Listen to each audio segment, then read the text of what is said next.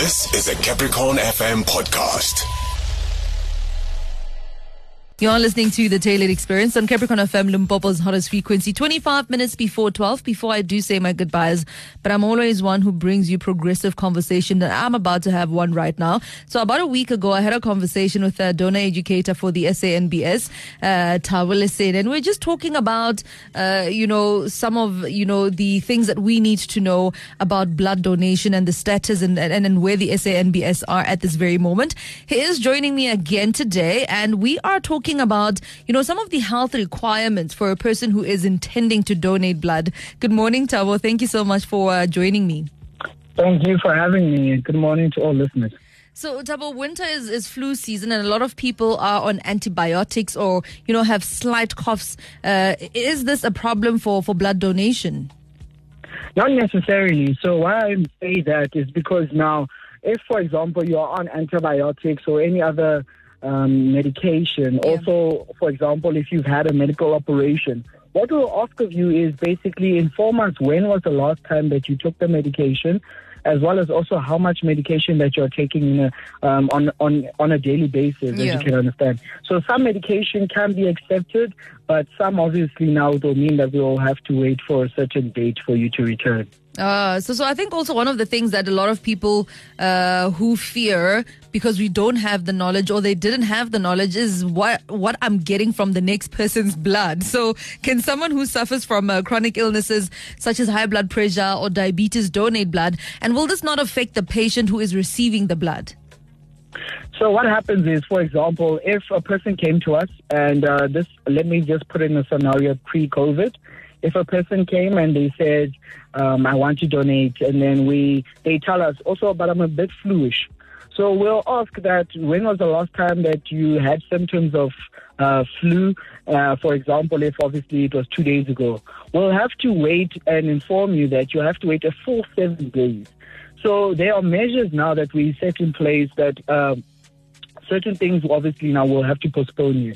So high blood pressure, diabetes, for example, it will depend on the medication that you take because like I mentioned, certain medication is accepted while some obviously we cannot risk your life now. At the end of the day, we also have to make sure that you're okay and that you are also safe in order to save another person's life. Absolutely. So then what makes one get deferred for having a tattoo or a piercing?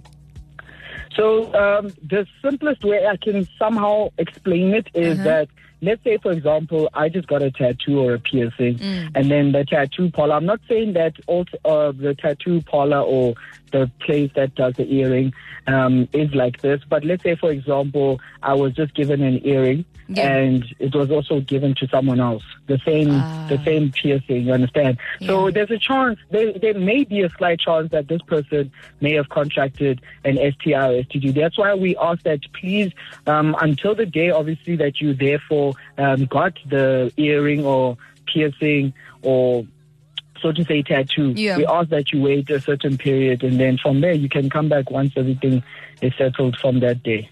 Okay, so this one, I kind of have an idea because I struggled a lot. In terms of weight, is there a restriction and what role does weight play? So a lot of people actually have this issue, but it's understandable and it's acceptable. What we ask is understand that the average human holds up to 4 to 6 liters of blood. So we ask that, understand that now you're going to donate 480 milliliters. So we ask that you understand that at the end of the day, you're donating a significant amount, and we have to make sure that your health is actually a priority. So that's why the weight criteria is standard at 50 kg and only above 50 kg. And just as we're wrapping up this show, just, as a bit of information that we all need, what tests do you perform on our blood once, someone has donated? So some questions, for example, is the blood tested for HIV? I can tell you that the blood is tested for HIV, but we ask that donors be aware we're not a testing facility or testing center. So it means that before donating, you knew and you understand that you're coming there voluntarily, that you understand that your blood has to be safe. So what will happen is we will test your blood. It's not like we'll test it on the spot. No, we test the blood at the end of the day because the recipient has to receive safe sufficient blood. Yeah. So that safe sufficient blood will be tested for HIV, syphilis, as well as hepatitis B and C in order to obviously ensure that it's safe. Absolutely. Thabo, thank you so much for your time.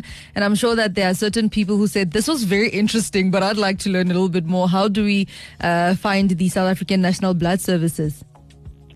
So what the listeners can go ahead and do, and thank you again for the time, you can check our website at fanbs.org.za, as well as also contacting our toll-free number, which is 0800 1190 31. So if you have any questions, if you would like to host a blood drive at your business or particular area, please go ahead and contact us. And if we are also we have a donor center in Port Gita Avenue, so please go ahead and donate whenever you're available. We really appreciate it.